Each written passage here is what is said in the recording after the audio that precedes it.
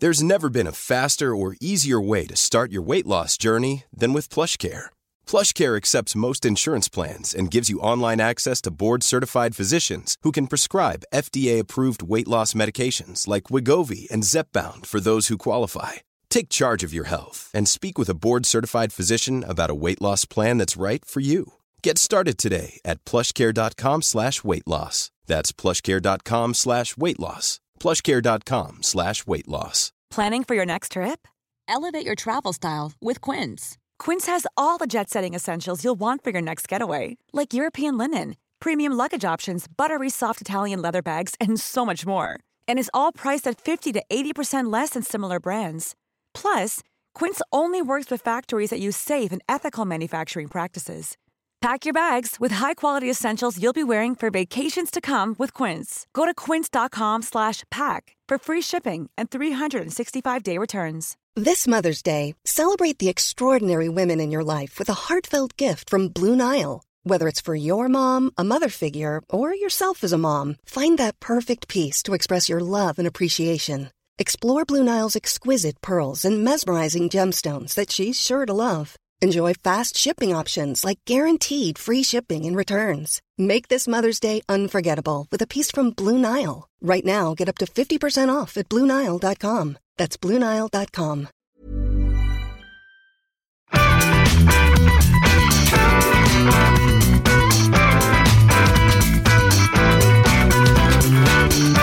Yeah, Suomis.is is back.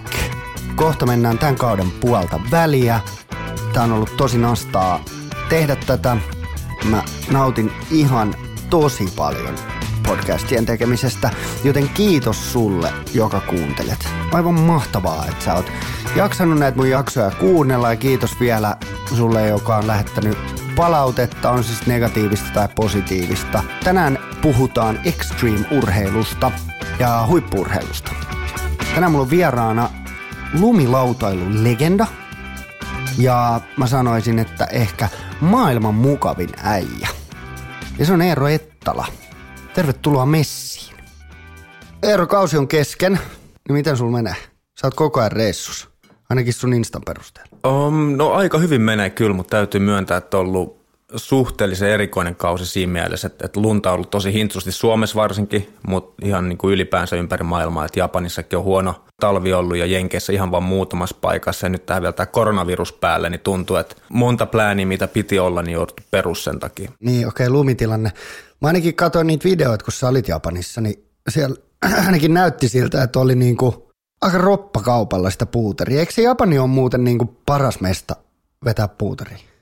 Joo, siis Japani on kyllä ihan täysin mun lempimesta, että mä oon jo fiilistellyt sitä, että sit kun mun ura oikeasti joskus loppuu, niin se on semmoinen mesta, mihin ukkojen kanssa tehdään tommonen hupireissu, lähdetään puuteria pöllyttää, mutta kyllähän siellä, niinku, jos vertaa perus Helsinkiin, niin kyllähän se Japanissa oli paljon lunta, että siellä oli pohjat, oli 2 metriä, mutta normaalisti ne voi olla 5 metriä, että omalla tavallaan. Että siellä oli niinku huono lumitilanne, vaikka kuitenkin helvetin hyvä. Niin, siis silloin oli, no vikalla viikolla, kun me oltiin siellä, niin sinne satoi ehkä se 70 senttiä uutta lunta, että kyllä siellä niinku pääsi ihan huolelle pöllyttää putskot, oli kyllä tosi kivaa. No miten toi korona sitten, kun sä sanoit, että sekin on muuttanut suunnitelmiin, niin onko se nyt niin, että kausi loppui niin kuin tähän vai lähdet sä vielä johonkin reissuun kuitenkin? No joo, mun piti lähteä siis nyt viikon päästä käymään Sveitsissä, mutta se Sveitsin reissu peruttiin sitten, että oli Oakleyn reissu ja niillä piti olla semmoinen niin kuin tiimiviikko Laaksissa ja Oakley on semmoinen firman politiikka, että omalla tavallaan jos on niiden järjestämä tapahtuma, mihin ne kutsuu porukkaa, niin ne ei halua ottaa sitä riskiä, että siellä sitten tapahtuu jotain ja porukka tulee sairaana kotiin tai pahimmillaan, mitä siihen voi käydäkään sen koronaviruksesta. Niin kyllä.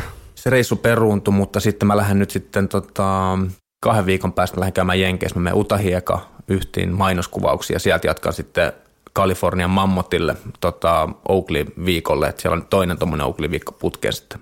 Okei, no mutta sehän on ihan hyvä backup plan. Joo, ja Sveitsihän on vielä jännä siitä, että siellähän pelataan nyt niinku lätkäpelit tyhjille katsomoille. Et liiga pyörii, mutta siellä ei ole katsojia päästetty ja nyt puhutaan niinku jääkiekon MM-kisojen peruuttamisesta ja silleen, että Sveitsissä on aika paha tilanne, niin mä ymmärrän kyllä sen.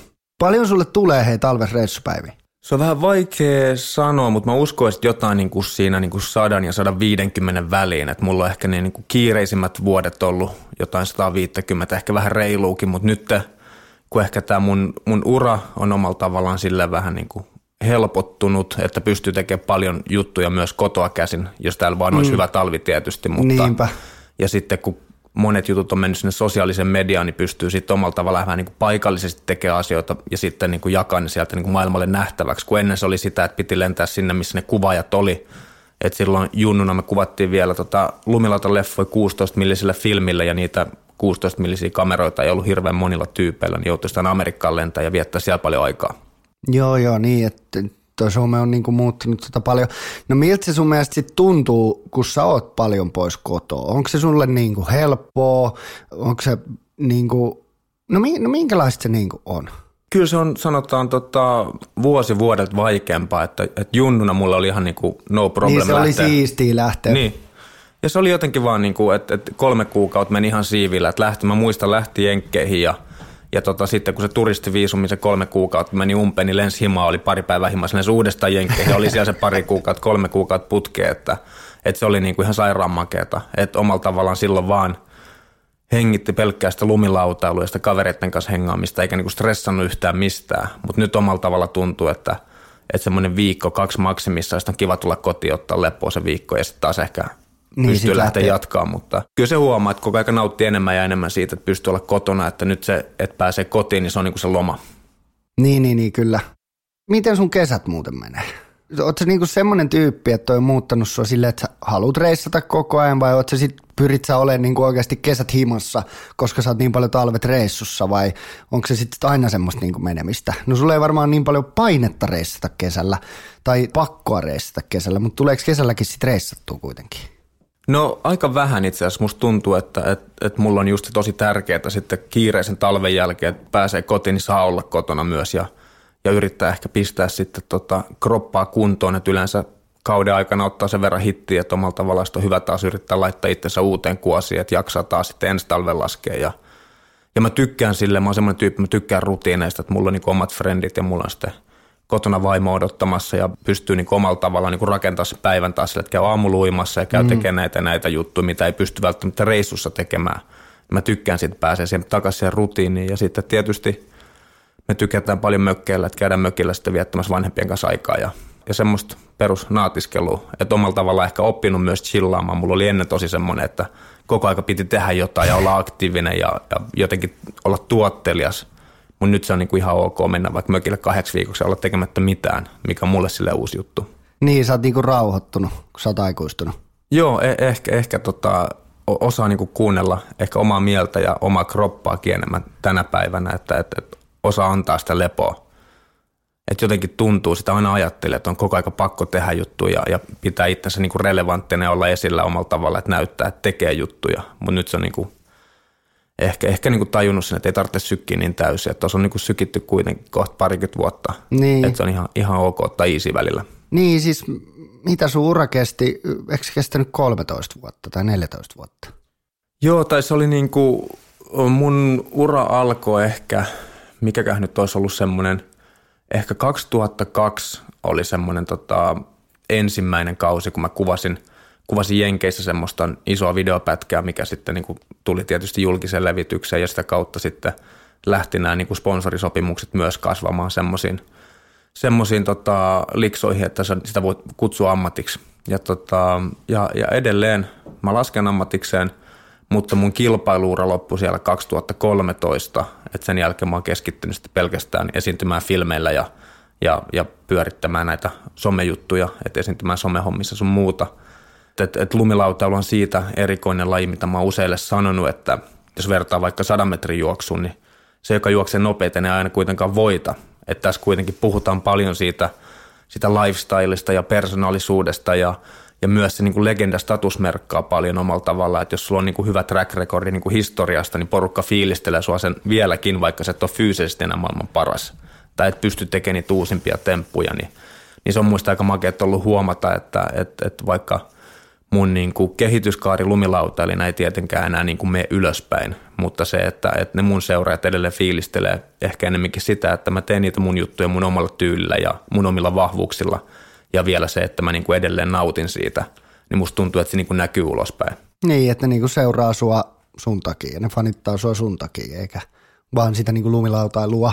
Niin, kyllä siitä on tullut semmoinen fiilis, että jos mä vaikka vertaan itseäni, kun mä oon ollut junnu ja mä oon fiilistellyt kaikkia näitä childhood hero skeittareita, vaikka niin kuin Arto Saari hyvänä esimerkkinä, niin eihän Arto Saarikaan missään nimessä ole niin kuin maailman paras enää ollut 10 vuoteen tai niin kuin ehkä reilun 10 vuoteen, mutta jotain maagista siinä edelleen on, kun se tekee sen tietyn tempun ja mä näen sen ja sit se jotenkin muistuttaa paljon siitä niin kuin omasta junnuajasta ja pääsee niin kuin siihen samaan fiilikseen, niin musta tuntuu, että ehkä tässä lumilautailussa on niin kuin taas se niin kuin sama juttu myös, että porukka on niin kuin kasvanut niin kuin seuraamaan mun uraa ja ne omalla tavallaan sitten niin kuin fiilistelee vaan niin kuin siinä mukana, että nämä vanhemmat parrat, ketkä nyt niin kuin on mua fiilistellut, on nyt itsekin vanhoja, niin omalla tavallaan saa siitä inspiraatiota, että hei vitsi, toi tyyppi laskee vielä, että mäkin lähden mäkeä.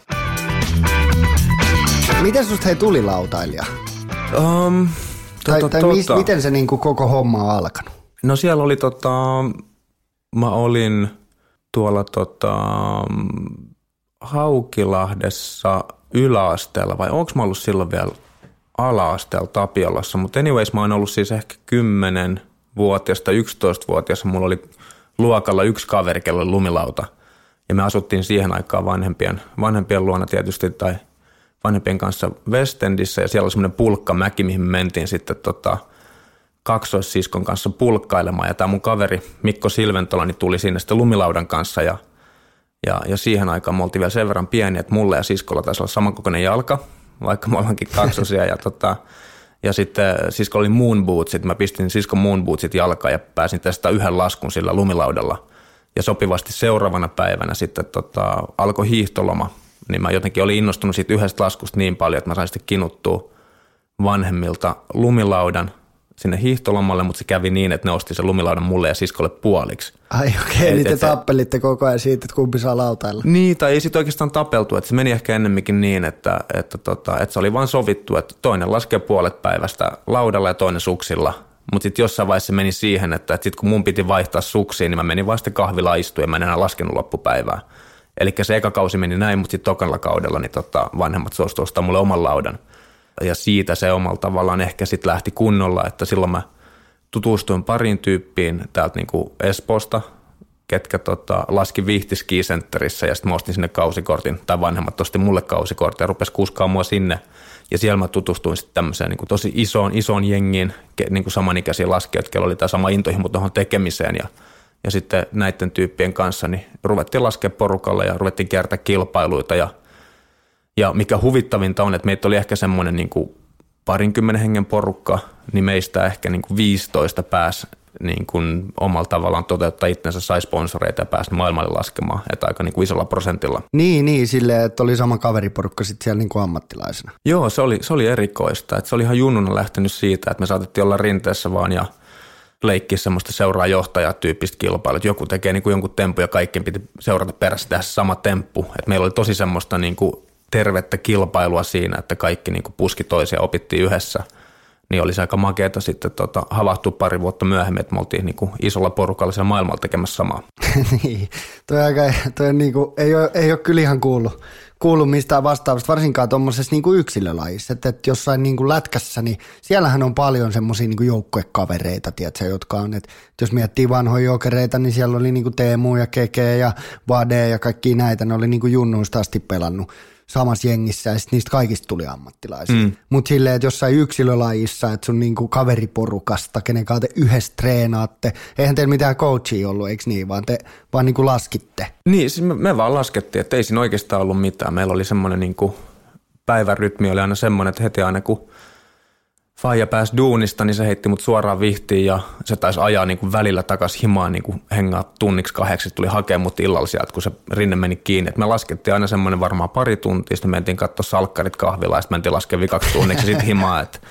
Et se oli niin kuin legendaarinen ja ehkä syöttiin joskus semmoinen burgeriateria siellä, jos oli rahaa, mutta aika usein Mutsi oli tannut tähän jotkut ruisleipäeväät sinne. Että se oli aina vähän semmoinen, että sulla oli eväät ja Mutsi on burgeri, sä oot sillä, että ei helvetti.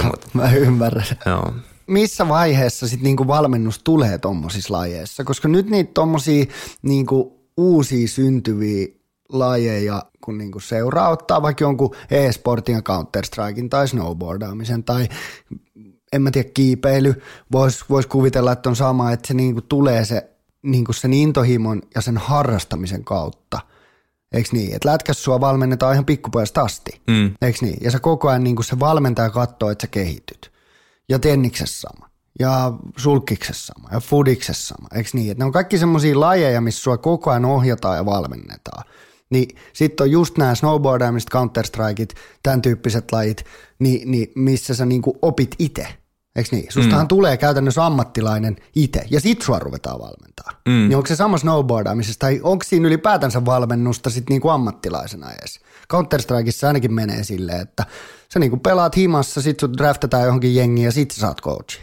No joo, se on ehkä vähän sellaista, että mä oon junnuna ollut tuossa junnujen maajoukkueessa mukana, ja meillä oli silloin coachi siinä tekemässä hommia, mutta mä en ole ikinä kokenut sitä niin, että se valmentaja oikeasti on niin kuin valmentajan roolissa, että se on ehkä enemmän semmoinen niin kuin matkanjärjestäjä kautta isähahmo, että se katsoo sillä reissulla. Että se katsoo jätkien perään, niin, ettei niin tuliikaan perseeltyä. Niin, siis se on ehkä enemmänkin sellaista, koska musta tuntuu, että se isoin oppi tulee aina itselle siitä, että kaverit kertoo, miten temput pitäisi tehdä, että ne katsoo, että sä teet ton jutun väärin, tai sitten itse pystyt analysoimaan sitä videolta, sitä sun suoritusta, että se on jotenkin mulle ainakin ollut aina haastavaa ottaa vinkkejä tai oppeja joltain tyypiltä, joka ei välttämättä itse pysty tekemään niitä temppuja, mitä se opettaa.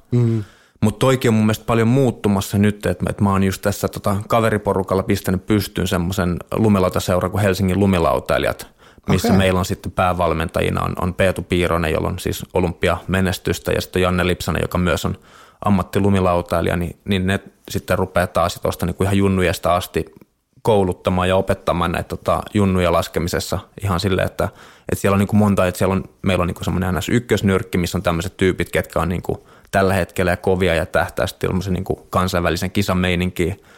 Sitten siellä on niin kuin Weekend Warriors, mihin niin kuin on tämmöinen vähän niin kuin entry level, missä vaan niin kuin annetaan jengille niin kuin vähän tämmöisiä basic-opetusta lumilautailusta, että ne innostuu sitten lajista lisää ja sitten ihan perusharrastajia, että yritetään vähän niin kuin omalla tavallaan niin kuin luoda semmoista valmennuskulttuuria ja seurakulttuuria. Niin, kyllä että saada sieltä niinku ihan junnusta asti porukkaa innostua ja ehkä ennemminkin se, että just kun puhutaan yksilölajista, niin että olisi semmoinen turvallinen paikka, missä voisi tapaa niinku uusia lajitovereita ja niiden sitten kanssa ruveta tekemään sitä juttua. Että kyllä meilläkin niinku treenee 2 kertaa viikossa, niin kyllä faktahan on se, että jos sä käyt laske 2 kertaa viikossa, niin se ei riitä. Että kyllähän sun pitää omalla tavallaan olla se intohimo siihen, että sä meet sitten myös omalla jalamäkeen. Niin, tyyliin joka päivä. Niin, että kyllä se on mulla aina ollut silleen, että ei tullut silleen niin kuin kysymyksenkään, että olisi pitänyt välipäiviä, ei ollut pakko silloin junnuna, että sinne halusi mennä sen rinteeseen, eikä se ikinä tuntunut siltä, että lähdetään treenaamaan.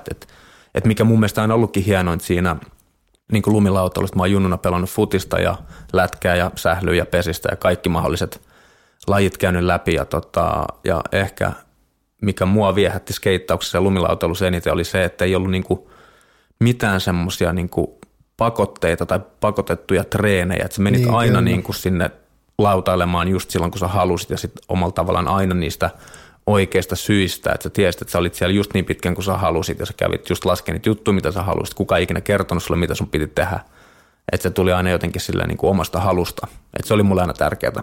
Joo, siis kyllä mä tunnistan tuon, kun mä taas pelasin niin kuin 12 vuotta lätkää, niin se niin kuin matsipäivät oli kaikista siisteintä. Mutta sitten sulla oli niin kuin 5 treeniä siinä välissä aina, jotka välillä olisi vähän, tiedätkö, tehnyt mieli jäädä koulun jälkeen himaa katsoa jotain leffaa, tai nyt ei niin kuin kiinnostaisi lähteä, tai tiedätkö, tälleen, tai haluaisi mennä friendien kanssa ulos pelailemaan jotain, tai no ihan sama, mutta siis se, että siinä se treenaaminen on vähän just sitä niin kuin pakottamista. Kyllä.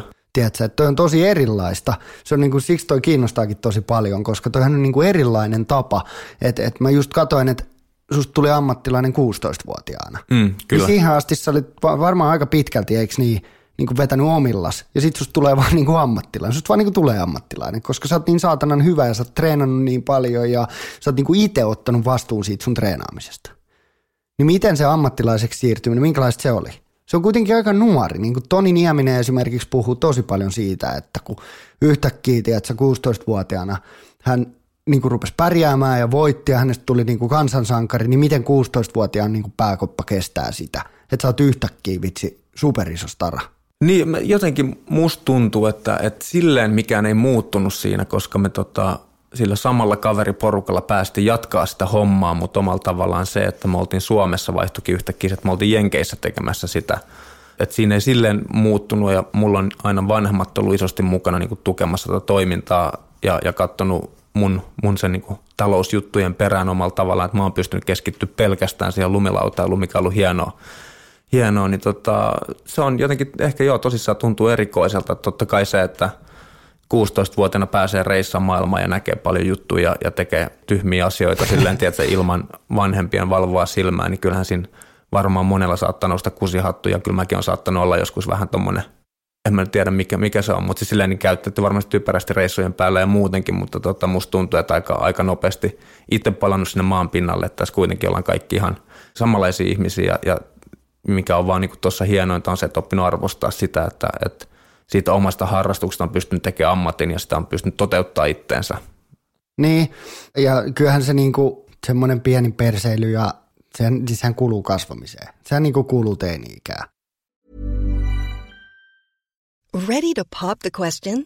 The jewelers at BlueNile.com have got sparkle down to a science with beautiful lab-grown diamonds worthy of your most brilliant moments. Their lab-grown diamonds are independently graded and guaranteed identical to natural diamonds, and they're ready to ship to your door. Go to BlueNile.com and use promo code LISTEN to get $50 off your purchase of $500 or more. That's code LISTEN at BlueNile.com for $50 off. BlueNile.com, code LISTEN. Planning for your next trip? Elevate your travel style with Quince. Quince has all the jet-setting essentials you'll want for your next getaway, like European linen, premium luggage options, buttery soft Italian leather bags, and so much more. And it's all priced at 50 to 80% less than similar brands. Plus, Quince only works with factories that use safe and ethical manufacturing practices. Pack your bags with high-quality essentials you'll be wearing for vacations to come with Quince. Go to quince.com/trip for free shipping and 365-day returns. Many of us have those stubborn pounds that seem impossible to lose, no matter how good we eat or how hard we work out. My solution is PlushCare. PlushCare is a leading telehealth provider with doctors who are there for you day and night to partner with you in your weight loss journey. They can prescribe FDA-approved weight loss medications like Wegovy and Zepbound for those who qualify. Plus, they accept most insurance plans. To get started, visit plushcare.com/weightloss. That's plushcare.com/weightloss. There's never been a faster or easier way to start your weight loss journey than with PlushCare. PlushCare accepts most insurance plans and gives you online access to board-certified physicians who can prescribe FDA-approved weight loss medications like Wegovy and Zepbound for those who qualify. Take charge of your health and speak with a board-certified physician about a weight loss plan that's right for you. Get started today at plushcare.com/weightloss. That's plushcare.com/weightloss. plushcare.com/weightloss. Planning for your next trip? Elevate your travel style with Quince.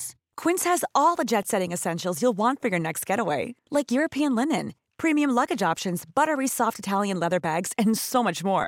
And is all priced at 50 to 80% less than similar brands.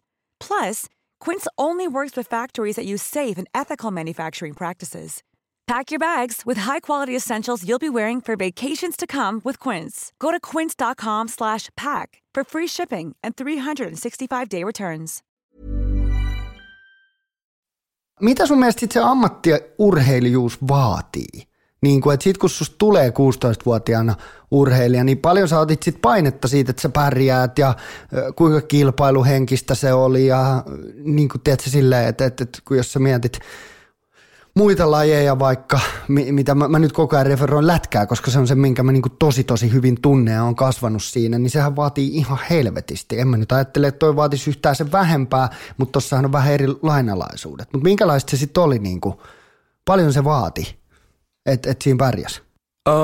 No ehkä se vaatii semmoista, no tietysti oikeanlaista niin kuin hulluutta ja sitä taitotasoa tietysti silleen, että en mä ole nähnyt yhtään ammattilumilautailija, joka ei olisi jossain määrin, tiedätkö, semmoinen, että vähän kolkuttelisi niitä rajoja, koska kyllä tuossa koko aika mennään vähän niin kuin niissä äärirajoilla, ja tietysti se, että on nuori laji kyseessä, niin on omalla tavallaan kuitenkin myös kehitetty sitä lajia koko aika, että ollaan pitänyt olla myös vähän semmoinen niin kuin visionääri, että mihin tätä lajia pystyy viemään.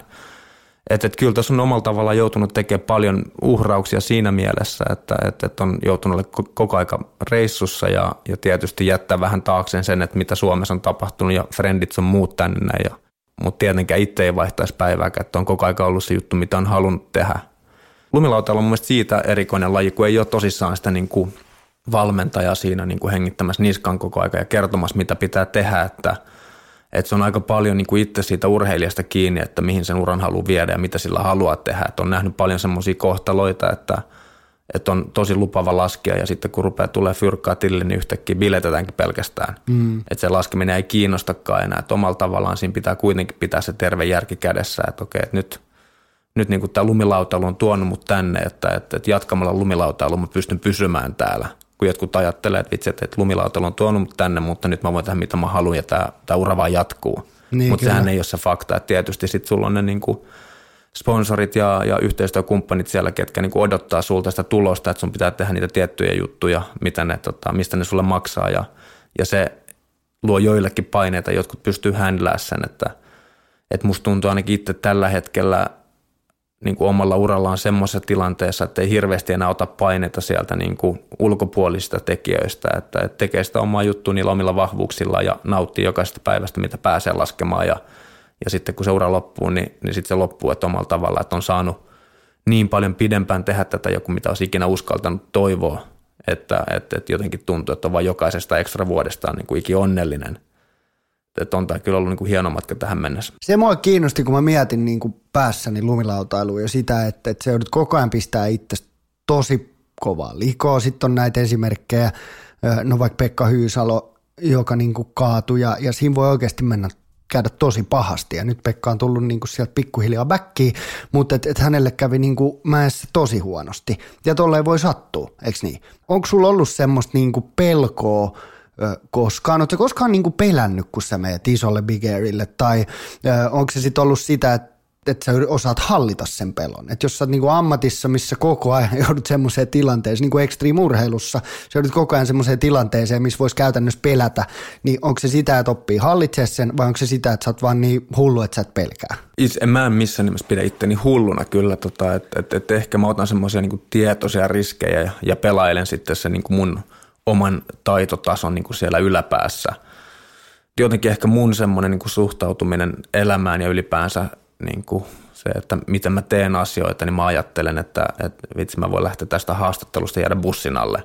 Että mieluummin mä teen niitä asioita, mistä mä nautin elämässä ja sitten murehdin myöhemmin. Niin, kyllä. Että musta tuntuu, että heti jos rupeaa kaikkea murehtia ja pelkäämään, niin tästä elämästä silloinkaan tule mitään. Että tähän asti on selvinnyt ja musta tuntuu, että kyllä kuitenkin ne hullummat raikulivuodet on takana, että nyt ollaan periaatteessa sillä niin kuin safetyllä puolella, että en mä tästä niin kuin silleen nyt hirveästi hätäilisi, mutta kaikessa tekemisessä on ne omat vaaransa ja ongelmansa. Jos miettii vaikka niin kuin lätkääkin, niin kyllähän sielläkin porukka ottaa niin kuin päähän tosi paljon iskua ja ottaa. Luistin oli just viiltänyt jonkun naama auki ja että ei siinäkään kyllä hirveän niin kuin turvassa olla, että kyllä niin kuin harrastus, niin voi käydä. Joo, totta kai. Ja sitten mun mielestä pelko on niinku siitä mielenkiintoinen, että toiset ihmiset ei niinku pelkää tai ne pystyy käyttämään sen pelon voimavarana ja toisia ihmisiä se estää koko ajan tekemästä asioita. Eikö niin? Että jos sä oot ihan niinku nössö tai että sua pelottaa joku asia, niin monet ihmiset jättää sen asian tekemättä eikä niinku haasta itseään. Niin, kyllä. Joo, kyllä mä oon aina tuntenut sen niin, että omalla tavallaan semmoinen pieni jännitys ja pelko on tietysti tervettä ja se saa mulle ehkä enemmän myös sitten niin kuin fokusta siihen suoritukseen, että kyllä se mun mielestä, että en mä ikinä lähde tekemään jotain niin kuin vaarallisia juttuja takkia auki silleen, että tämä on mulle helppo juttu, vaikka ne periaatteessa mä tiedän, niin kuin tiedostan ne riskit ja tälle, että jos kaikki menee ok, niin tässä ei pitäisi olla mitään ongelmaa. Ja huvittavintahan tässä on se, että mun faija teki pitkän uran tuolla vakuutusalalla, se oli riskienhallinnon osaston johtaja. Ja sitten sen poika painaa tuolla maailmalla tuplavoltteja lumilaudalla. No ainakin sulla oli vakuutukset kondiksessa. No vakuutukset oli kondiksessa. Mä muistan, joku vuosi oli ollut silleen, että tosissaan mä en ole varmaan tai tietenkään en ole ikinä itse hoitanut mitään vakuutusjuttua, vaan faijaa aina hoitanut duunin kautta, mutta joku kausi, kun mä olin viettänyt koko kauden Jenkeissä kuvaamassa, niin mä tulin takaisin himaan, niin faija oli silleen, että joo, hyvä itse asiassa, että tuolla reissulla ei käynyt mitään, että mä olin unohtanut sun vakuutuksen kokonaan. Oli silleen, että okei, no mut hyvä. Että siitäkin selvittiin, mutta mä en ole tosissaan ollut mikään vakuutusyhtiön ihanne asiakas varmastikaan, että mulla on nyt niin 8 polvileikkausta ollut takana ja kaikki muita ongelmia kropan kanssa, että siellä on aika niin kuin, verrattuna siihen mulla on se isoveli ja kaksoissisko, niin meillä on semmoiset niin kuin paperin nivaskat vanhempien luona, että kaikki näitä niin kuin lääkärin track recordit, niin mulla on vissiin se niin kuin pinkka on 10-kertainen verrattuna muihin. No ihan varmasti. Miten sun ura meni? Sä oot niinku Big Airin maailmanmestari, eikö niin? Sä oot voittanut X-Gamesit Slopestyleissa. No mitkä on sulle ollut niinku niitä sun kohokohtia? Mä en tiedä, mistä sä oot kaivannut ton Big Airin maailmanmestarissa. Mä oon Eikö? Mä löysin... Siis se on varmaan itse asiassa, siellä on jotain, onko se Wikipediasta jotain, siellä on se joku ihme, että Toyota Big Air Scaban voittaja tai maailmanmestarista kautta, mutta siis...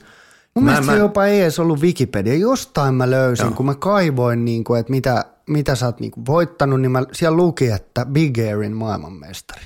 Joo, niin siis tässä on niin kuin se, että mä voin kertoa, miten tämä ura itse asiassa meni, että mä pääsin silloin siihen junnujen maajoukkueeseen ja mä olin junnujen MMA:ssä ja olisinko mä siellä ollut sitten ehkä 6. tai 7. Ja siellä mä tapasin sitten Oakleyn silloisen team managerin, tämmöisen jenkkikaveri, joka lähetti mulle sitten läjän tavaraa ja mä sain sitten sopparin niiltä seuraavana vuonna semmoisen tosi pienestä summasta. Musta tuntui, että mun ensimmäinen soppari oli semmoisen $1,000 vuodessa, mutta kuitenkin sillä, että mä olin silloin, oliko mä 14 vai 15-vuotias ja joku maksaa mulle lumilautailusta, niin se oli ihan älytön juttu. Ja vuosi sen jälkeen sitten mä sain Nitron lautasponssin ja sitten se Nitron porukka oli sitten sitä mieltä, että nyt olisi hyvä, että sä lopettaisit kilpailun kokonaan ja rupeisit keskittyä niin kuin kuvaamiseen, että esiintyisit filmeillä. Okei, siis koska tämä oli? Tämä oli vuonna 2001. Okei, eli joo. Ne on niin aikaisin, okei. Että ne on niinku ehkä nähnyt siinä mun laskemisessa jotain semmoista, mikä on niinku sopinut enemmän niinku sinne filmeille, ehkä se persoonallisuus ja tämmöiset on päässyt niinku paremmin esille se, että kyllähän lumilautailu on aina ollut semmoinen laji, että siellä on vähän katsottu näitä kisalumilautailijoita silleen vähän, että no vitsi, että toi nyt on tollasta, että kun lumilautailun juuret kuitenkin on siellä itselleen laskemisessa ja sitten niinku videoiden kuvaamisessa, niin toi kisajuttu on aina ollut vähän semmoinen, mikä jakaa mielipiteitä.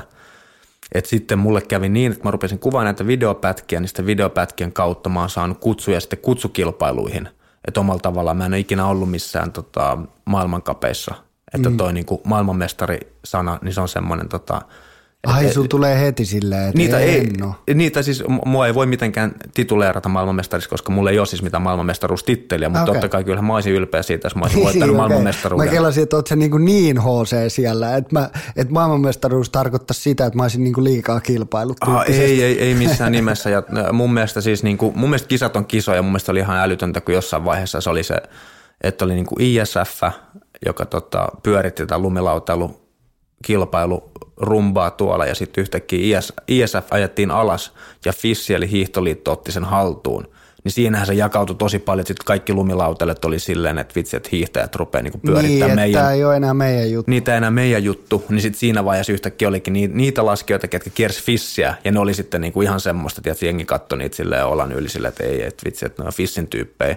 Ja sitten oli NS näitä coolimpia tyyppejä, ketkä kuvasi videopätkiä, kiersi sitten kutsukilpailuita ja kutsukilpailuihin saatiin sitten kutsuja joko sillä, että sä oot pärjännyt hyvin vaikka niissä FISin kisoissa tai sitten sulla on hyviä videopätkiä jossain leffoissa ja se oli vaan se reitti, mitä mä menin, että sitten kun mä pääsin kuvaan niitä videopätkiä, niin sitä kautta mä sain sitten kutsukilpailuihin ja joissain pärjäsin hyvin ja joissain huonosti. Että parhaimpia kisamenestyksiä varmaan ollut, että mä oon Zyrihissä voittanut 2 kertaa semmoisen kuin freestyle CH-kilpailun ja sitten Toyota Big Air Japanissa Sapporossa voittanut 2 kertaa ja sitten tietysti niin kuin isoimpana voittona oli tuo X-Gamesit Aspenissa vuonna 2010 slopestylea.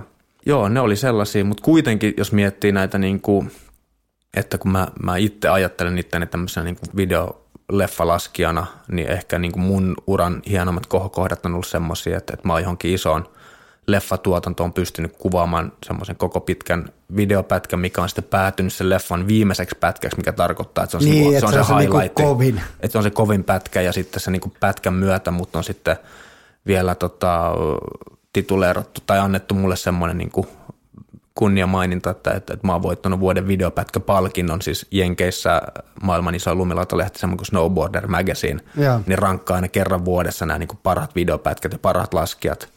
Mä voitin sen parhaan videopätkän 2 vuotta putkeen, mikä oli silloin iso juttu. No ihan varmasti. Ja se on niinku lajin sisällä niinku isoin juttu. Joo, ja se oli tosi makea vielä, että miten se äänestys niihin niinku Snowboarder Magazine awardseihin menee, niin siinä oli se, että mä en muista kuinka monta vuotta sitä on nyt pyöritetty, varmaan 20 vuotta, että siinä on aina semmoinen, niin tulee kerran vuodesta tuli yksi niin lehtinumero ulos, mikä oli niin top 10 Riders of the Year. Niin, eli silloin nämä, ketkä on siihen top 10 päässyt kautta aikoin, ne sai äänestää sitä tyyppiä, ketkä siihen sitten seuraavan kerran pääsee. Että kaikille lähetettiin kaikki ne leffat, ne pystyi katsomaan ne leffat ja lähetettiin niin kisatulokset sun muut ja porukka pystyi sen perusteella sitä päättämään, että kuka on niin pärjännyt kaikista parhaiten ja kuka on tehnyt niin hienompia juttuja lumilautailu eteen sinä vuonna. Niin se, että se tulee vielä tuolle lajin sisältöön. Jep, että sun kollegat on valinnut sut. Joo, että se oli kyllä hieno juttu, että tommoset on niin ollut hienompia juttuja uran aikana, että just tuliko mä sen niin siinä top 10 taulukossa, mä oon 4 kertaa ollut niin oman urani aikana ja kerran mun mielestä mä olin toisena, se saattoi olla just se vuosi, kun Shaun White voitti olympiakultaa, niin mä jäin sille sitten 2. siinä, mutta eihän se tietenkään niin pahalta tuntunut, se oli ihan ymmärrettävää, mutta kuitenkin silloin se sekään huono suoritus. Niin, että hieno saavutuksia ja semmoisia juttuja, mitä pystyy kyllä tälleen niin jälkeenpäin niin fiilistelemään, että on niin pystynyt tommosella niin korkealla tasolla omalla tavallaan haastaa tommosia nimiä. Sanoit, että sun polvi on 8 kertaa leikattu ja sit sulla on ollut kaikkea muuta häikkää. Miten sun kroppa niinku kesti ton? Eikö sulla tullut missään vaiheessa silleen, että nyt mä oon niinku kärsinyt tarpeeksi? Tai kuinka paljon sä olisit ollut valmis niinku loukkaantumaan, että se olisi ollut vielä sen arvosta? Tai onko semmoista niinku loukkaantumista edes, mistä ei olisi niinku jatkanut? No siis ei varmaan olisi ollut semmoista mahdollisuutta, että jos olisi ollut edes pieni niin kuin semmoinen toiveenkipinä siitä, että tästä loukkaantumisesta pystyy palautumaan ja palata takaisin niin kuin rakkaan lajin pariin, niin en mä olisi varmasti ikinä niin kuin lumilauttailuun jättänyt. Että kyllä mä olisin aina halunnut takaisin laudalle. Että kyllä mä muistan sen vuoden 2007, kun mä menin ekan kerran eturistille poikki polvesta ja lääkäri antoi sen diagnoosin siitä, niin kyllä silloin vähän niin kuin tuntui siltä, että vitsi, että onko tämä ura tässä, mutta sitten heti niin kuin sen leikkauspöydän jälkeen mä muistan sen hetken, kun heräsi nukutuksesta, niin oli semmoinen fiilis, että okei, että nyt tästä niin kuin joka päivä on aina niin kuin parempaan suuntaan ja puolen vuoden päästä mä oon takaisin laudan päällä. Että se oli mulle ehkä loppupeleissä sitten kuitenkin niin kuin motivoiva kokemus siihen verrattuna, kun monet saattaisi ottaa semmoisen niin lamaannuttavana kokemuksena, että kyllähän niin kuin onni on silleen niin kuin koetellut mua muutaman kerran, että 2007 leikattiin tuo vasen polvi. Mä sain sen ihan hyvin kuntoon, laskin sitten 2 vuotta ihan niin kuin no problem, että kaikki meni taas tosi mukavasti. Ja sitten vuonna 2010, mikä oli mulle just ehkä niin kuin urani yksi parhaimpia kausia, että silloin mä voitin pari isoa kilpailua, just nämä X-Gamesitkin silloin voitin ja kausi oli käytännössä loppunut jo ja mä lähdin vetää sitten niin kuin vielä yhden niin kuin tämmöisen kevät kautta kesäreissun silleen, että mulla oli ollut varmaan kuukausibreikkiä siinä ja sitten me mentiin vetää jotain isoa hyndää tonne Folgefonnaan Norjaan ja sitten mä tuun sit hyndestä vähän vajariksi ja sitten taas oikeasta polvesta meni silloin eturistiside poikki ja sivusidettä ja kierukat ja kaikki mahdollisesti meni mäsäksi. Niin sitten tietysti se projekti oli mulle ihan tuttu. Mä ajattelin, että okei, nyt mä pistän tästä vaan niinku puoli vuotta taas huiliin ja pistän polven kuntoon ja sitten jatkan taas ihan samalla mallilla, mutta sitten mä pääsin takaisin mäkeä puolen vuoden jälkeen, kerkisin laskea kuukauden, sama polvi napsahti uudestaan, meni eturistiside poikki. Että siinä tuli mulle semmoinen melkein niin kuin 1,5 vuoden niin kuin breikki. Että siinä joutui vähän sitten jo miettimään, että okei, että mitäs mä niin kuin tämän jälkeen teen, jos mä en saa tätä polvea tästä enää kuntoon. Mutta sitten taas niin kuin kovalla kuntoutuksella duunilla, niin siitä taas puoli vuotta eteenpäin, niin sitten mä rupesin taas olemaan silleen niin kuin ihan tolpillaan ja pääsin taas takaisin mäkeen. Mutta se oli ehkä itselle semmoinen niin kuin käännekohta, että siinä kun oli 1,5 vuotta katsonut, että tuolla nuo junnut painaa nyt ja oppii uusia temppuja, meikä makaa sohvalla, niin että ehkä tässä on niin kuin hyvä hetki nyt sitten jättää tuo niin kuin kilpaura taakse ja keskittyä pelkästään näiden filmien tekemiseen, että se oli siinä vaiheessa aika helppo päätös ja sitten nyt ollaan oltu sillä tiellä sitten 7 vuotta taas siitä eteenpäin. Mä oon aina miettinyt niinku huippu-urheilussa, kun seuraa, on se sitten niinku jenkkifudis, missä loukkaannutaan tosi paljon, tai just joku extreme-urheilulaji, missä loukkaannutaan paljon, crossi. No crossi nyt niinku parhaana esimerkkinä, kun ne kaikki jätkät on niinku aivan säpäleinä. Niin mä oon niinku aina miettinyt, että kuinka, että niinku miten jengi pistää sen niinku noin paljon terveytensä, tiedätkö, jonkun huippu-urheilun edelle. Mä esimerkiksi, mulla oli vanha tämmöinen jääkiekko-manageri, kun Pulliaisen Juuso, niin hän vähän auttoi mua ja opetti mulle ajaa crossia, niin kuin huvikseen kävin ajaa. Niin mä kysyin Juusolta, että ootko paljon ollut loukkaantunut? No en mä hirveästi, että mä oon kerran ollut koomassa ja kerran murtunut selkä ja tiedätkö tämmöisiä juttuja. Niin mua ihmetyttää se, onko se sitten se niinku intohimo, joka ajaa tuohon, että sä vaan haluat tehdä, vaikka sä pistät itse niinku koko ajan sun terveyttä niinku tosi iso riski. Niin, just toi ehkä niinku itse niinku särähti korvaan, kun sä sanoit, niinku, että huippu-urheilua, kun ehkä jotenkin mun mielestä se on ehkä se isoin ero just siinä, että jos miettii lumilautailua tai sitten vaikka motocrossia, niin mehän tuskin, tai mä en ainakaan niinku ajattele itteeni huippu-urheilijaksi. Mä ajattelen niiden lumilautailijaksi, joka vaan niin nauttii siitä tekemisestä, että se on mulle enemmänkin niin lifestyle, että se on ehkä just se syy, että minkä takia mitä ikinä tapahtuisikaan, niin se ei omalla tavallaan saisi niin pois mua sieltä rakkaan lajin. Niin. Tosi vaikea kysymys, koska kun se ei ole omalla tavallaan semmoista niin huippu-urheilijaa, että siihen ei ole niin ikinä ollut mitään semmoista niin pakkoa tehdä sitä, että sä oot aina niin mennyt sinne rinteeseen vaan just sen takia, että sä haluat.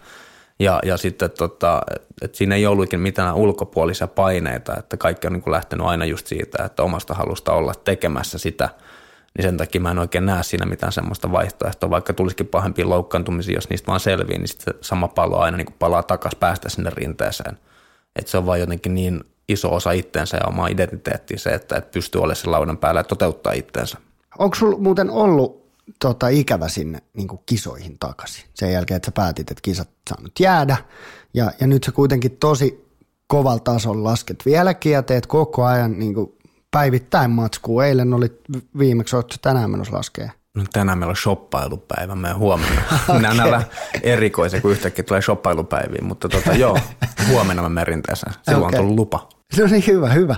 Mutta onko sulla ikävä sinne niin kuin takaisin kilpailuiden pariin vai onko se niin kuin hyvä näin? Tämä on tosi hyvä näin, että mä kuitenkin kerkesin kilpailla niin kuin 10 vuotta semmoisella KV-tasolla ja ehkä itsekin tuli semmoinen niin kuin havahtuminen siinä ne pari vikavuotta, kun mä kiersin kilpailuita vielä, että vitsi, että kaikki nämä, ketä täällä kilpailee, niin kuin nämä on mua 10 vuotta nuorempia, että ei enää ole niin kuin hauskaa. Että mä olin tottunut kuitenkin laskemaan, että mulla oli aina se meitsin wingmani Heikki Sorsa oli siinä niin kuin messissä, me sen kanssa reissattiin ja kierrettiin yhdessä ja naurettiin sille, että voitettiin tai hävittiin, ei ollut mitään väliä. Mutta sitten yhtäkkiä se olikin, että siellä oli pelkästään niitä junnuja, ketkä vaan halusi voittaa. Niin sitten se oli jotenkin omalla tavalla, mullakin ehkä meni vähän siitä se niin kuin fiilis siitä tekemisestä, että sitten kun siellä on semmoista porukkaa, ketkä mä ymmärrän sen ihan täysin, mä oon itse ollut samanlainen, mutta silloin kun sä oot alle 20, niin sun elämähän pyörii pelkästään se lumilautailu ympärillä. Mutta mulla ehkä se oli sen, niin kuin, rupesi olemaan siinä vaiheessa, että niin kuin sen lumilautailun ulkopuolella oli paljon muutakin elämää. Ja sitten kun oltiin päästy sieltä kisapaikalta vaikka pois, niin mä en enää halunnut puhua niistä lumilautatempuista, että mä halusin tehdä jotain muuta. Käydä vaikka katsoa kaupunkia tai käydä bissellä jossain tai mitä ikinä olikaan, mutta mä en halunnut jäädä sinne lumilauta maailmaan enää sisälle silloin niin kuin samalla lailla. Kauan sä luulet, että sä vielä jatkat sun niin kuin uraa niin silleen, että sä lasket ja kuvaat ja teet sitä, mitä sä nyt teet? Onko sulla mitään niin kuin suunnitelmaa sen varalle vai tsiikaat sä tilannetta? No mä oon ajatellut sitä aina itse niin, että mulla on niin kuin, mennään vähän niin kuin oman motivaation mukaan ja sitten mennään tietysti mieskunnon mukaan ja sitten vielä se yhteistyökumppaneiden tuki, että ne on niin kuin ne ehkä 3 tärkeintä.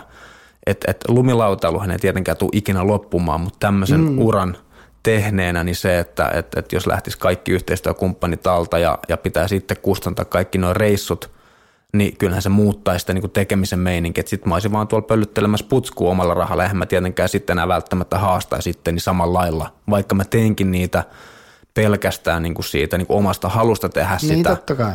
Mutta sitten kuitenkin Mutta se varmaan jättäisit riskejä pois. Niin, just näin, että siinä sit tulisi varmasti semmoinen efekti, että sitten vaan niinku, että ne rupesi vaan, niinku vaan nauttimaan siitä jutusta vielä silleen omalla tavallaan vielä enemmän, että tekisi pelkästään vaan niinku ne hauskat jutut. Että omalla tavallaan, vaikka sekin on hauskaa voittaa itsensä, mutta omalla tavallaan sitten ei ehkä enää olisi siihen niinku ihan samanlaista syytä, kun on omalla tavallaan voittanut itsensä 20 vuotta niissä hommissa, että siinä mielessä se muuttaisi sen. Mutta nyt tällä hetkellä mennään vuosi kerralla ja katsotaan aina, että miten noi lumilatasopparitkin menee, että just tuossa pistin Oaklin kanssa nimen alla sopparin silleen, että se kattaa vielä niin kuin ensi kauden myös, että omalla tavallaan ainakin nyt voi katsoa sen verran pidemmälle, että ensi kausi lasketaan vielä. Se mua kiinnostaa, että ootko sä saanut joskus jeesiä siihen vai ootko sä aina neuvotellut sun sopparit itse?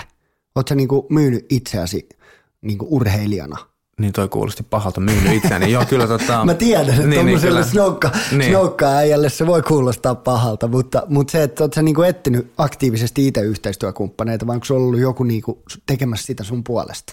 Mä oon siis ihan alusta asti tehnyt sitä itse, että se on vähän semmoinen lumipalloefekti myös, että kun tulee yksi sponssi sun taakse tukemaan sua ja sä lähdet niiden reissuun, sä tapaat yhtäkkiä sille jonkun toisen tyypin, minkä kautta sä saat toisen sponssin ja sitten sä yhtäkkiä näytkin 2 eri paikassa, sitten joku toinen taas kiinnostuu susta ja yhtäkkiä sulla onkin kaikki sponssit.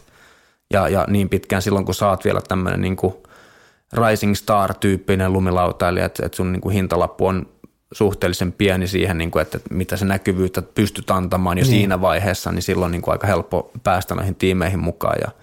Ja itsellä oli sitten semmoinen tilanne justinsa siinä. Ja esimerkiksi katson noita mun yhteistyökumppanuuksia, niin mä oon ollut Oaklin tiimistä vuonna 1999, eli tämä on nyt niin 21 vuotta, ja Nitron kanssa vuodesta 2001, sekin on 19 vuotta, ja Red Bullin kanssa vuodesta 2007, että sekin on 13 vuotta. Että nämä on kaikki tosi pitkiä yhteistyökumppanuuksia, että siinä mielessä on käynyt hyvä tuuri, ja mä oon aina kokenut sen silleen, että se lojaalisuus omalla tavallaan tietysti kannattaa molempiin suuntiin, että onhan mullakin ollut hetki, että mä oon saanut niinku rahkaita sopimustarjouksia muualta kuin mun omilta sponsseilta, mutta mä oon aina halunnut sitten jäädä niiden tiimiin ja olla lojaali heille, koska he on uskonut muhun silloin heti alusta asti. Ja tietysti mä oon myös kokenut sen niin, että sitten kun on niitä kilometrejä takana, että jos mulle tulee yhtäkkiä niin kuin 1 tai 2 huonoa kautta, niin sitten omalla tavallaan muistetaan myös se hetki. Niin, että sä oot pysynyt siellä. Niin, että mä oon pysynyt siellä ja kyllä tällä niin kuin nyt taaksepäin, kun katsoo sitä uraa, niin on ollut kaikki hyviä ja oikeita valintoja. Niin, toi on aika mun mielestä poikkeuksellista, että on noin pitkiä diilejä. Joo, ja sitten jotenkin mun mielestä siinä pitää pystyä olemaan niin kuin joustava molempiin suuntiin ja olla valmis tekemään kompromisseja. Mä muistan silloin justiinsa, kun tehtiin uutta Nitron-sopparia, 3 vuoden soppari sen jälkeen, kun mä olin voittanut X Gamesit, eli silloinhan oli omalla tavallaan se niin kuin oma markkina-arvo oli aika huipussaan. Ja tehtiin sitten niin kuin diili Nitron kanssa ja 1 vuosi sitten oli käyty läpi. Niin sitten toisena vuonna se soittaa mulle tämä Nitron perustaja, semmoinen saksalainen kaveri, että hei, että nyt toi viime talvi oli sen verran huono, että lumilautoja ei myyty niin paljon kuin oltiin niin kuin oletettu. Että olisiko mahdollista, että me tästä diilistä, mikä tietty ollaan allekirjoitettu, niin laskettaisikin sun palkkaa 20 tonnia. Sitten tietysti kyllähän se vähän niin kuin kirpas siinä mielessä, mutta mä ajattelin vitsi, että no, että ne muistaa se. Nämä tulee muistaa se niin pitkällä juoksulla. Nyt jos mä niin otan tämän 20 tonnia tästä pois, niin se voi ollakin yhtäkkiä, että se muura jatkuukin 5 vuodella sen takia, että mä oon ollut reilu niitä kohtaan. Niin mä ajattelin, että se on niin pienempi paha sit siinä vaiheessa ja musta tuntuu, että se on aina ollut kuitenkin tosi reilua ja läpinäkyvää se toiminta molempiin suuntiin, että mä halusin olla reilu heille, niin mä uskon, että ne on reilu mulle ja se on myös sitten ollut niin kuin hyvä päätös mun mielestä. Niin, ja toi on aika hyvä filosofia, niin kuin ei vaan sponsorikeisseissä, mutta ihan muutenkin elämässä. Hei, mitä sun elämään sitten niin kuin muuten kuuluu? Lumilautailun ulkopuolella. Mitä sä tykkäät vapaa-ajalla tehdä? Mikä on sulle niin kuin tärkeetä? No siis tykkään tehdä vaikka kaikenlaista. Et tietysti uusimpana tärkeää on se, että mulla on tuore vaimo kotona, että se on ollut elämäni hienompia juttuja, että löytänyt sielun kumppania ja sitten ollaan menty vielä naimisiin, niin se on magea juttu, että on löytynyt semmoinen ystävä rinnalle, kenen kanssa sitten voi viettää arkea ja tehdä paljon kivoja juttuja. Että se on niin kuin semmoista, että oikeasti rehellisesti tuntuu, että sä lähdet niin kuin parhaan kaverin kanssa tekemään juttuja, niin se on ollut niin kuin itselle uusi ja siisti juttu huomata, että se voi olla tällaista. Ja sitten lumilautailun ohella tietysti paljon kavereiden näkemistä ja paljon kaiken maailman muuta sporttaamista, että mä pelaan squashia ja sulkapalloa, käyn salilla ja mä oon käynyt korella treenaamassa ja sitten maantiepyörällä ja käyn skeittaamassa ja mitä kaikkea muuta siihen mahtuu uimassa. Niin. Että yritän vaan pysyä liikkeessä ja pysyä aktiivisena ja tehdä paljon juttuja. Että jotenkin tuntuu, että tässä lumilautauran ohella myös ehkä niin kuin yrittänyt vähän jo sille niin kuin löytää, että mikä se voisi olla seuraava juttu, mitä sen uran jälkeen tekee. Niin sitten, että jos on tullut jotain duunitarjouksia tai ehdotuksia tai ideoita, niin mä oon aina ollut aika niin kuin kärppänä kuuntelee ainakin ja yrittää niin kuin oppia tehdä uusia juttuja nyt. No sit hei somesta vähän. Niin kuin sä oot yksi oikeasti harvoista urheilijoista ja se tulee varmaan niin kuin sen kuvaamisen kautta, mutta sä oot oikeasti yksi harvoista urheilijoista, joka osaa käyttää somea. Jos miettii jääkiekkoilijoita tai hiihtäjiä tai mitä vaan niin kuin semmosia urheilijoita, jotka näkyy paljon ihan paljon esillä, mutta ne ei osaa yhtään tehdä niin kuin somea, niin näet sä, että se on, niin kuin, onko se tärkeä osa sitä sun lajia vai oot sä vaan halunnut itse niin kuin sitä kehittää? No kyllä se on tosi tärkeä osa, että mä yritin niin kuin hyppää siihenkin kelkkaan aika niin kuin pian, kun mä näin, että okei, tämä on tämä uusi juttu, mihin suuntaan ollaan menossa, niin mä yritin sitten sinne niin kuin omalla tavallaan niin kuin keskittää niitä mun energioita ja osaamista sitten, että kyllähän niin kuin lumilautailu on heti ihan niin kuin pienestä pitäen ollut mulle sitä, että kuvaillaan omia temppuja, kavereiden temppuja, tehdään leffoja, niin musta tuntuu, että se visuaalisuus on omalla tavallaan tullut jo sieltä niin kuin 20 vuoden takaa. Ja nyt kun omalla tavallaan sinne on tullut niin tommoinen helppo kanava, mihin puskea sitä omaa materiaalia, niin se on vaan niin kuin helpottanut omaa duunia. Että se oli mulle tosi tervetullut juttu. Että omalla tavallaan musta tuntuu, että just ton somen kautta, niin sieltä pystyy erottaa sitten vielä noi jyvät akanoista sillä, että siellähän erottuu se porukka, ketkä on valmiit tekemään sitä duunia itse, niin ne pystyy erottautumaan joukosta sitten niin kuin positiivisesti omaksi edukseen, että ehkä mä oon myös ollut sitten semmoinen, että mä oon aina ollut semmoinen niin kuin aika kova duunari. Mä en ikin sanoisi, että mä oon ollut ehkä se niin kuin lahjakkain lumilautailija junnuna, mutta ehkä se niin kuin kovan duunin kautta mä oon oppinut paljon temppuja ja sitten vaan niin kuin ollut semmoinen niin kuin kova puskemaan. Niin sitten jotenkin tuo some on mulle ollut aika hyvä työkalu siinä mielessä, että siinä ei ole kukaan rajoittamassa sulle, että kuinka paljon saat puskea. Että omalla tavallaan mä oon niin kuin aina sitten, aina kun mä menen mäkeen, niin mulla on semmoinen kela, että hei tänään mä voisin kuvaa jonkun tämmöisen linjan tai tämmöisen jutun ja pistän sen Instagramiin, että tämä on varmaan semmoinen juttu, että tästä niin kuin mun seuraajat vois dikkaa ja että se on tuonut itselleen omaan laskemiseen myös vähän semmoista niin kuin uutta merkitystä ja semmoista niin kuin haluaa puskea itteni sen takia, että mä voisin nyt tehdä tänne Instagramiin jonkun siistin jutun. Joo, mutta sit sä teet telkkariakin ja sä oot tehnyt Ota rahtia juokse, eikö niin? Eikö se nimi ollut Ota? Joo, Ota rahtia juokse. Joo, sit sä oot tehnyt Suomen surkein kuskia ja mestareiden mestaria ja näin, niin onko se telkkarihomma semmoinen, sä nautit, tai ainakin niin kuin aistin, että sä nautit siitä paljon? Joo, se on niin kuin, mä en tiedä, välittyykö se telkkarin välityksellä ainakaan ihan vielä, että mä nautin siitä niin paljon. Kyllä se välittyy. Että se, että omalla tavallaan se, mä ainakin haluaisin, että joku päivä se tulee näyttää siltä, että se mun tekeminen on rento ja se oleminen siinä, että se on semmoista, mitä pitäisi vielä harjoitella tietysti. Ja kyllä mä niin kuin näen itselleni se, että se olisi niin kuin semmoinen seuraava suunta, mihin mä haluaisin mennä, mutta tietysti tämä on myös semmoinen niin kuin ala ja suunta, mihin ei oikeastaan hirveästi voi vaikuttaa millään muulla kuin sillä omalla tekemisellä. Että silloin kun saat sen näytön paikan, niin sä teet sun duunis mahdollisimman hyvin ja katot, mihin se sitten johtaa. Jep. Tuossa ei pysty menemään niin kuin takaoviin kautta oikein. Se on niin pieni ala. Niin on. Siis musta tuntuu, että mä pääsin niin kuin ihan takaoven kautta sinne sisälle kyllä, että siellä pysyminen sitten se vaatii sen, että mulle tulee niitä onnistumisia ja mä kehityn siinä koko aika, että mä oon niin kuin ikuisesti onnellinen tietysti siitä, että Maikkari on antanut mulle tämän mahdollisuuden tehdä juttuja ja vielä justiinsa sekin, että pääsee suoraan tekemään Maikkarille eikä jollekin niin kuin aloittaa jostain niin kuin muun TVltä ja sieltä sitten nousee pikkuhiljaa, että pääsee suoraan isolle kanavalle tekemään, niin se on ollut huikea juttu ja päässyt tekemään kivoja mun näköisiä ohjelmia ja tässä koko ajan odotellaan ja toivotaan, että pääsisi tekemään lisää ja kehittyisi.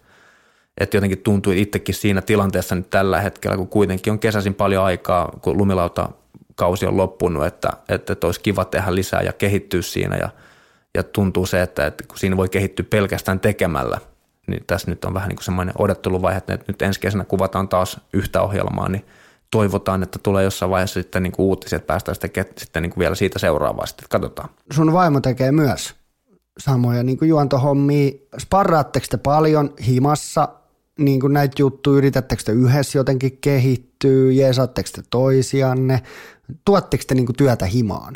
No joo, kyllä sen on huomannut sillä, kun me molemmat tehdään myös sitten tämmöisiä niin kuin somevaikuttajajuttuja ja jumppaillaan jonkin sortin niin kuin tämmöisiä yhteistyösopimuksia ja sitten tietysti niin kuin TV-duuneissa, että kyllähän Tuija on ilmiömäinen juontaja, että kyllä se näkee siinä, että silloin se homma hallussa, että ei mun tarvitse hirveästi kyllä niin kuin Tuijaa näissä jutuissa opettaa tai neuvoa tai jeesata mitenkään, että musta tuntuu, että ehkä se, niin kuin, se opetus tulee tänne ihan toiseen suuntaan, että Tuija sitten vähän niin kuin mulle kertoo, että mitä juttuja pystyisi kehittämään, että kyllä mä oon kokenut se itselleni semmoisen niin kuin auttavana tekijänä, että on toinen tommoinen niin kuin perheessä saman katon alla, ketkä on samalla alalla, mutta mikä on myös mun mielestä ollut meille siinä mielessä hyvä, että meidän molempien duunit on projektiluontoisia, mikä antaa meille sitten myös niin kuin enemmän vapauksia ja enemmän yhteistä aikaa, että yhtäkkiä meillä saattaakin olla monta päivää viikosta, me voidaan käydä yhdessä lounalle tai käydä vaikka uimassa tai kävelyllä, että se on niin kuin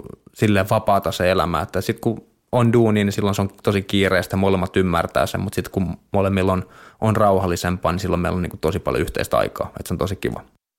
Miten sä suhtaudut julkisuuteen? Toi on kuitenkin, niin kun sä oot ollut tosi isosti ja tosi paljon esillä. Mitä sulla on joku 170 000 Insta-seuraajaa, eikö se ole? Ja 190. 190. No, nyt äijä kasvaa. Nyt on ollut kova höögi ja se huomaa, että tietysti kun on talviurheilija, niin talvella nuo seuraajamäärät kasvaa ja sitten kesällä niin pysyy aika tasaisina, joskus jopa ehkä saattaa vähän laskeakin, kun sitä lumilautamateriaalia ei tule, että kyllä nämä niin talvet on silleen sitä aikaa, kun pitää takoa, kun rautaa kuumaa. Joo, sun pitää säästää kesäksi jotain, painat jotain kesällä matskua. Pelkkää throwbackia vaan. Joo, just näin.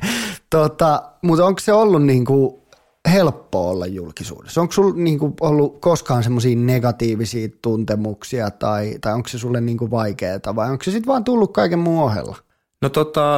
No pääsääntöisesti mä oon ajatellut sitä, että se, että on julkisuudessa ja ehkä varsinkin tämmöisen jutun kautta kuin lumilautailun kautta, niin se vaan on tarkoittanut itselle sitä, että on tehnyt jotain niin kuin oikein ja on pärjännyt siinä omassa jutussaan, että mä oon kokenut sen hyvänä asiana. Mutta tietysti tähän sitten kun ruvetaan esiintyä telkkarissa ja yhtäkkiä jotain ei miellytäkään se tapa, millä sä puhut tai mitä sä juonnat tai että kuinka ärsyttävä sä olit, niin ne saattaa olla sitten vähän semmoisia, että no, että toi tyyppi voi niin jättää, että on tietysti sanomatta. Mutta tietty niin kuin ehkä tässä rupeaa olemaan sen verran niin kuin jo vähän vanhempia, itse varmempia, että ymmärtää sen, että kaikki ei pysty miellyttämään. Niinhän se just on. Että tekee sitä juttua sillä sun omalla tekemisellä, etkä sä oikein voi muuttua sen mukaan. Että sitten jos sä rupeat muuttaa itse semmoisessa, kun mitä porukka haluaa, että sä oot, niin sittenhän sulle ei niin kuin oma identiteetti enää. Että musta tuntuu, että on yrittänyt vähän niin kuin sulkea sitten kaiken ton negatiivisen poispäin ja ajatella sen niin, että porukkaa tulee aina ole, ketkä sitten on joko kateellisia tai ei vaan tykkää susta ja sitten kuitenkin se sun niin kuin lähipiiri ja ne ystävät tulee aina olemaan siinä, tietää kuka sä oot, että se on tärkeintä. Niin, että pysyy omana itsenään. Niin, kyllä, se on tärkeintä. No miltä se on sun mielestä tuntunut, kun siinä mä näen, että meillä on aika paljon sympattavaa siinä hommassa, että me molemmat seurustellaan, tai no sä oot naimisissa, mutta daamien kanssa, jotka on paljon esillä, niin miten sä oot kokenut sen, että lehdet kirjoittaa niin kuin teistä pariskuntana tosi paljon? No onhan se silleen omalla tavallaan erikoista. Ensinnäkin mun mielestä se tuntuu erikoiselta, että miten ketään voi kiinnostaa, että mitä me tehdään, jos puhutaan varsinkin meidän niin kuin ihan normi-arjesta tai lomareissuista, että miksi ketään kiinnostaisi se.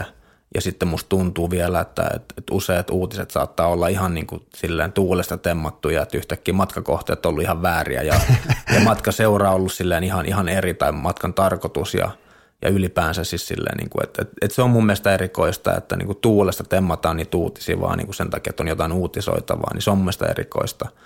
Mutta nämä on myös semmoisia juttuja, että kyllä mä oon niin kuin osannut ajatella sen niin, että jos Seiskassa on joku typerä juttu, niin se on kuitenkin sitten pari päivää siellä hyllyssä ja sitten viikon päästä tulee uusi Seiska, että sillä nyt on mitään väliä. Niin, sekin on totta, että nykyään kaikki niin kuin No sä et ole ollut missään kohuissa, mutta jopa ne kohut niin kuin menee niin nopeasti. Niin. Että sit jos susta kirjoitetaan normi positiivista juttua, niin se nyt vasta nopeasti unohtuukin, niin, kun joku kohutkin unohtuu. Niin. Että toi maailma menee niin nopeasti. Mutta oot sä ottanut siitä koskaan niin kuin painetta itse? Että onko sulla ollut koskaan semmoista fiilistä, nyt jengi seuraa mua, tai nyt kun sä meet sun vaimon kanssa leffaa tai syömään tai jotain, niin onko sulla koskaan silleen, että mitä, tuntuuko se oudolta?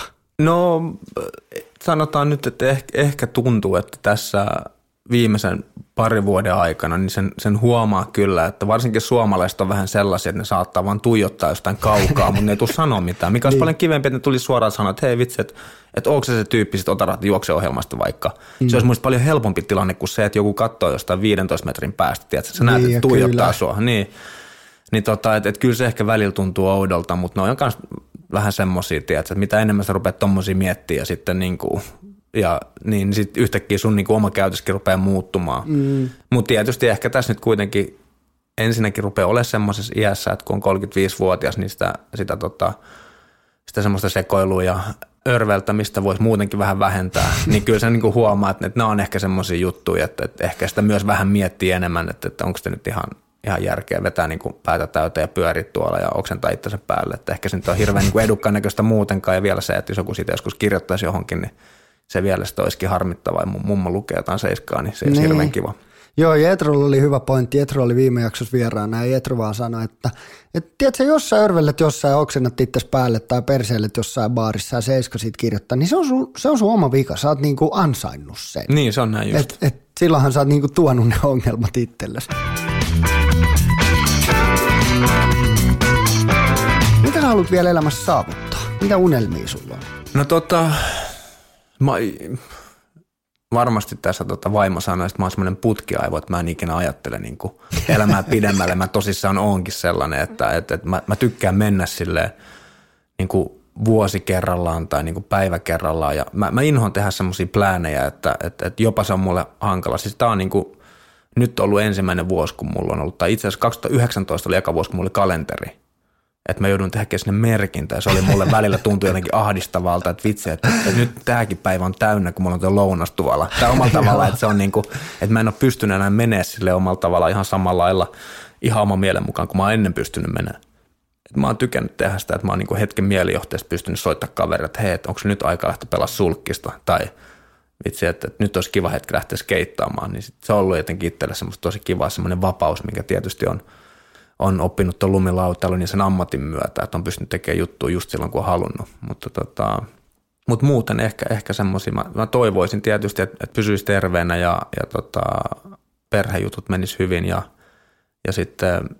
sitten pääsisi tietysti tekemään enemmän telkkarihommia, koska se olisi itselle semmoinen niin kuin seuraava iso juttu, mitä haluaisi tehdä ja tietysti toivoisi, että pystyisi myös lumilautailumaan mahdollisimman pitkään. Että ehkä ne on nyt niin kuin semmoisia, että toivoisi vaan semmoista, että tämä hyvä elämä jatkuisi myös tästä eteenpäin, että nyt ainakin tuntuu, että kaikki on mennyt niin kivasti ja on pystynyt nauttimaan elämästä ja on hyviä ystäviä ja läheisiä ympärillä, niin ne ei ole silleen mitään valittamista. Toivotaan, että kaikki niin kuin jatkuu samaan rataan.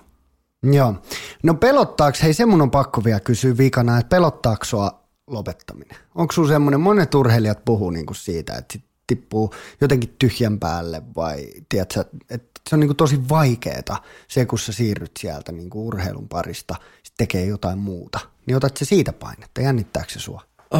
No mä en myönnä, että se ainakaan jännittäisi mua vielä, mutta on se semmoinen juttu, mitä mä oon tietysti miettinyt, koska mäkin on nähnyt läheltä paljon sitä, että on lajitovereita ja kollegoita jäänyt lajin parista pois ja sitten joutunut siinä muutaman vuoden vähän niin kuin etsimään itseänsä ja miettimään, että mitä seuraavaksi, niin että ehkä mä oon siinä mielessä vähän tässä jo niin kuin pedannut itselleni sitä siirtymää siihen, että sen takia onkin näitä TV-juttuja ja mä oon käynyt sitten vetämässä jotain puhekeikkoja ja tietysti nämä niin kuin somevaikuttajajutut sun muut, että kuitenkin on vähän semmoinen turva tässä tällä hetkellä, että vaikka tuo lumilautailu loppuisi, niin sitten niin kuin duunit ei välttämättä kuitenkaan loppuisi, niin, mikä tuo vähän turvaa siihen. Ja ehkä myös se, että niin kuin mä puhuinkin tuossa, että haluaisi päästä tekemään niin kuin sitä telkkaria enemmän, niin se on omalla tavallaan jo semmoinen merkki siitä, että Että se sama intohimo, mikä mulla on lumilautailuun, niin on myös nyt omalla tavallaan, mä olisin valmis siirtämään sitä myös muualle, tai jakamaan ainakin sitä huomioon, minkä lumilautailu aina on saanut,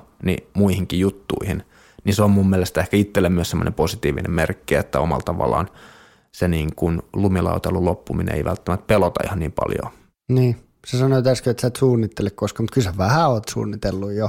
Niin vähän pedannut sitä niin kuin uran loppumista. Niin, se on siis omalla tavallaan jo kyllä niin kuin siinä mielessä, että nämä ei ollut ehkä semmoisia juttuja, jos miettii vaikka tuota telkkarinkin tekemistä, että mä olisin niin kuin hakenut sitä duunia tai että nämä on niin kuin ollut tämmöisiä omalla tavalla mahdollisuuksia, mitkä on tullut mun eteen. Ja sitten mä oon ajatellut, että hei vitsi, että kannattaa ottaa. Niitä kannattaa ottaa nyt. Jos mä en nyt ota tätä, niin tätä välttämättä ei enää ikinä tuu vastaan. Ja että jos mä en nyt, että omalla tavalla pahin, mitä voi käydä on se, että mä oon niin kuin ihan surkea juontaja telkkarissa. Ja se tarkoittaa vaan sitä, että mä en enää ikinä tuu tekemään näitä hommia. Ja sitten sitä ainakin yritetty ja mä tiedän, että hei, tää ei ollut mun juttu. Että just omalla tavallaan se, että tykkään kuitenkin silleen mennä tässä niin kuin päivä kerrallaan ja katsoa, mihin tämä elämä nyt vie. Että en yritä stressata siitä sen enempää. No, surkea juontaja sä et ainakaan ole. Se on nyt tullut. Enkä surkea kuskikaan. Et. Niin, Tuija on surkea kuski.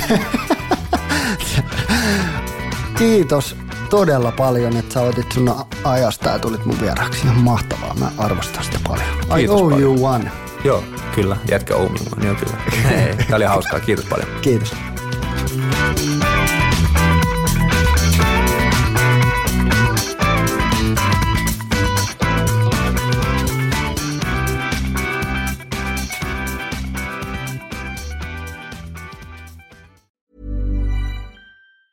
Hey, it's Danny Pellegrino from Everything Iconic.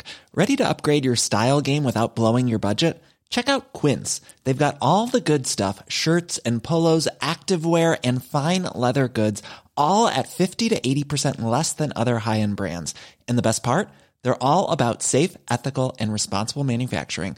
Get that luxury vibe without the luxury price tag. Hit up quince.com/upgrade for free shipping and 365-day returns on your next order. That's quince.com/upgrade. Even when we're on a budget, we still deserve nice things. Quince is a place to scoop up stunning high-end goods for 50 to 80% less than similar brands.